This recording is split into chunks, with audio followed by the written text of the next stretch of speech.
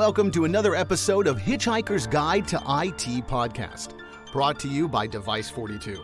On this show, we explore the ins and outs of modern IT management and the infinite expanse of its universe.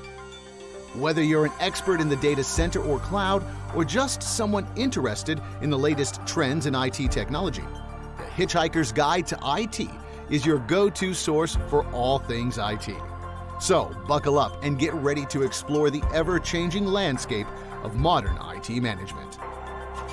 Hello and welcome to the Hitchhiker's Guide to IT, a podcast brought to you by Device42. I'm your host, Michelle Dawn Mooney, and today we're talking about growth pains, standardizing process and procedures for a robust IT asset management program. And I am pleased to bring on our special guest today. Ian Silver is the IT asset manager for Flynn Group of Companies. And Ian, thank you for being with me today. My pleasure.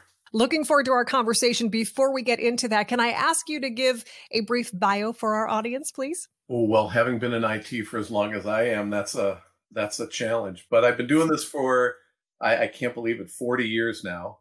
A variety of industries and a variety of roles. Always looking at the thread that ties it all together is always looking for ways to make things a little easier for the folks who have to work with this technology every day. So started off doing programming, worked as a database administrator, system integrator, project program manager, and over the years found myself here now doing asset management and building out the asset management practice at the Flynn Group of Companies. So let's start with this. What exactly does IT asset management entail? Wow. So I can give you the formal definition, right? It's we're responsible for managing technology assets. So it's looking after cradle to grave of all of the assets, whether those are hardware, software, services, and really it's both looking after the operational aspects, making sure that things are up and running, and also tracking the value proposition, so optimizing cost and the value of those assets throughout their life cycle. So from the time we get involved from procurement, selecting the assets, getting them up and running into production, looking after refresh frequencies, opportunities for optimization, and then how do we bring things to the end of their life cycle and retire and dispose of assets. A lot of moving parts there. So a lot. And we need a couple of podcasts probably to talk about everything that it really entails. And as you said, kind of like a high level definition there. But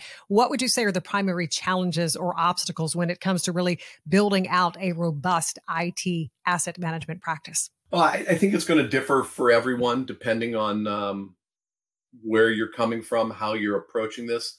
One of the biggest challenges facing us, and I've seen this in a number of the places where I've worked, is there's a lot of tribal knowledge about how to do things when we don't have a formal practice and standard process and procedures in place. I like to refer to it as success through heroic efforts. Really talented people who are very dedicated to success work very hard to make sure things get done. And they develop ways of staying on top of things. What ends up happening is that information is fragmented and siloed across the organization. And then if somebody leaves, then you really start to understand just how dependent you are on this fragile web of these heroic users who are keeping things afloat.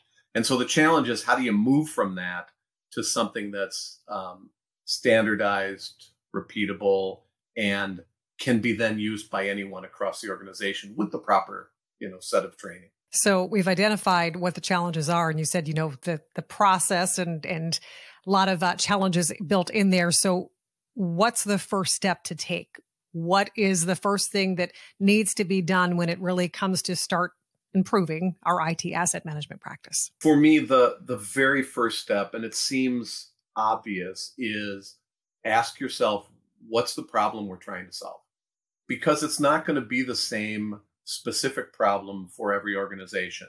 And there's the general problem. We need to make IT asset management better. Sure. But that's like trying to boil the ocean. So what is it that's really causing you pain today? And for example, for us, we really had challenges around managing our hardware, both our inventory of end user machines, laptops that, we burn through those things fast. They wear out because they get heavy duty use, or they just get old and need to be replaced. So we've got to track those. We've got lots of servers and other network infrastructure that ages over time and has to be replaced. And we have to be able to manage that. So for us, that was the first problem. We need to get a better handle on our hardware, and how do we go about getting that data together. So you've identified what the problem is, because you said, how can you really solve a problem if you don't know what it is? So we know what it is now. How do we go about tackling whatever that problem is? And as you said, it's going to be different depending on which company and which issues that you're having in that specific company. Right. And so I think the next part of it, and again, ideal world, in a greenfield where you're starting from scratch, take the time to talk through what do you want, what processes and procedures do you want to put in place to manage this stuff? Because that's going to really help you clarify, this is the problem I'm trying to solve. This is the general approach to how I want to solve it. And then from that, you can move on to say, oh, look, there's tool A, there's tool B, there's tool C. And I can measure these things against what am I specifically trying to accomplish. In our case, we got a little cart ahead of the horse there, maybe. And we had a tool in place that was starting to collect a whole bunch of data. And then after the fact, we're now trying to map that to these processes and procedures. That'll work fine as well. The challenge there is that you can get easily distracted by lots of shiny things in the tools that you deploy that maybe aren't part of the core problem you're trying to solve. And so you can end up off on a tangent here or there, working on things that really aren't helping you move forward on what your core vision is. So I think if you've got a tool in place and then you're building out your process and practices, keep coming back to that process and practice question to keep your efforts focused in the tool on, ignore this stuff. It's cool. We can come back and look at that later. But right now we need to solve this problem. So let's talk about results, because the proof is in the pudding. We've all heard of the saying. So what benchmarks can we look for to see if these approaches that we are taking are actually working? I think there's a lot of things to say there. And one is it's a journey. So you have to establish interim milestones, and then your how do we know when we're done kind of milestones. And those interim milestones are things like when we need to do remediation. So we've got gaps. We've got gaps between everything that's deployed in our 30 some locations across North America and what we know about in our centralized inventory. So how do we close those gaps? So we start building out some reporting that says, hey, our gap is 10,000 mistaken or mismatched devices. And then we can start reporting on reducing that number and the progress we're making on that. The other part is starting to build out the process and procedure changes and being able to do some reporting on the amount of work that's now going in through the standard procedures, so that we're not recreating the gaps that we had to do the remediation on in the first place, right? It doesn't help us if we just remediate the gaps and we don't change the things that we were doing that led to those gaps in the first place. So those two have to go hand in hand.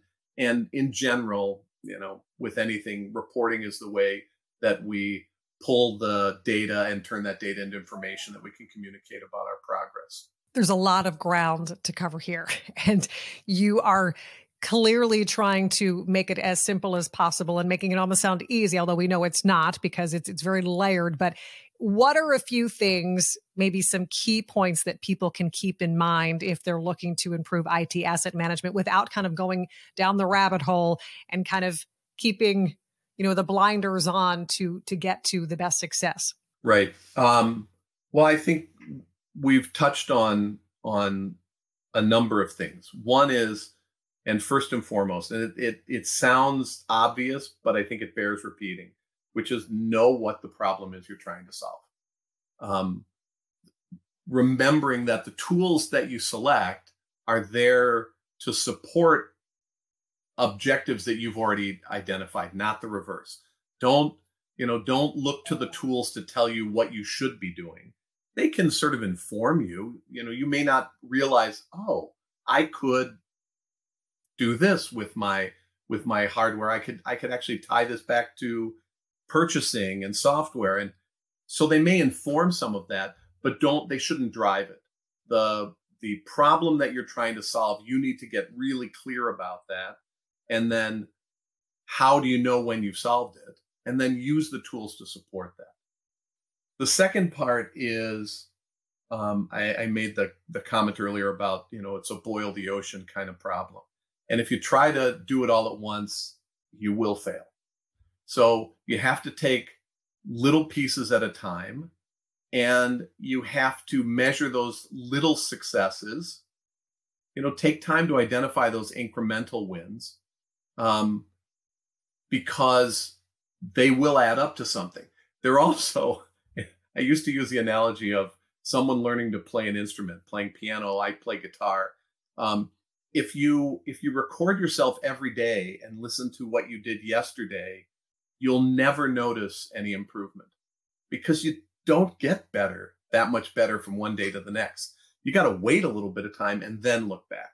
And so taking time to identify those incremental wins and be patient around the progress that you're making. Take the time to look back that, oh yeah, we haven't done much in the last couple of weeks, but let's look back to 3 months ago. We've made a whole ton of progress. And then the final thing is recognize that some things are going to, from a productivity standpoint, some things are going to get worse before they get better. You're introducing a whole lot of new stuff. People have to learn new ways. They have to learn a new tool. They have to learn new procedures. And so things that the folks who knew this stuff and were succeeding with those heroic efforts that they could do boom, boom, boom, they can't do that way. And so some of your current experts will become less productive in the short term as you start to introduce these new standardized ways of doing things. And you need to be okay with that. And the phrase I like to use is go slow now to go faster later. Be willing, make sure that you've got buy-in from the top down to take the hit on productivity now to successfully make the transition to the standard repeatable process approach that everybody is going to want to see down the road. Yeah, and that is a great analogy with the piano lessons. And I'll think about that, because you, I'm sure, are a master. I tried a couple lessons and that's where I ended. So if I start up again, I'm not going to do any recordings the day after and expect any big improvements. Yeah. But I think we live in this fast food mentality of a society now. We are used to getting everything we want just right away. And it's hard to trust the process. And clearly that is a key point that you've made in this conversation. Great conversation, Ian. If people are out there and they're saying, you know what, this is all great, I need some help, I have some questions, I'd like more information, where can they find it? Can they reach out to you? Sure, absolutely. You can find my profile on LinkedIn. It's just my name, last name, and then first name. So Silver Ian.